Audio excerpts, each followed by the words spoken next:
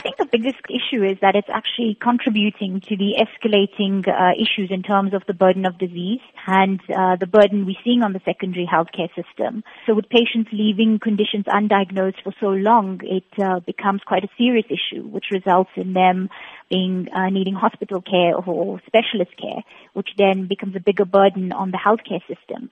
But also it reduces their quality of life because they failed to seek assistance earlier on and actually practice what we call responsible self-care for themselves. What are some of the dangers of self-medicating for an extended period of time and not consulting a doctor regarding a particular condition? So I think, the biggest issue is self-medicating, and depending on the type of illness or disease that you have, can mask the symptoms of the condition.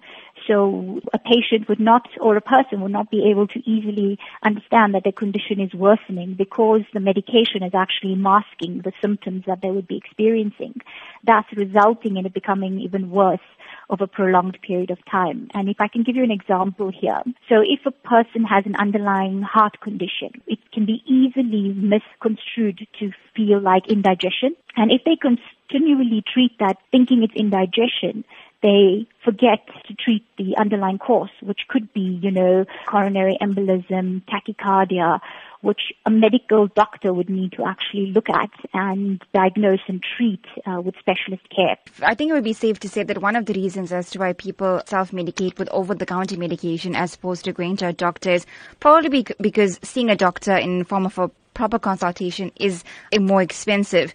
Would you say that leaving a condition untreated would essentially result in being more expensive in the long term because the condition has gotten a lot worse without being diagnosed? Yes, definitely. And I think there's a lot of evidence to support that. It's not just a myth, it's actually a fact.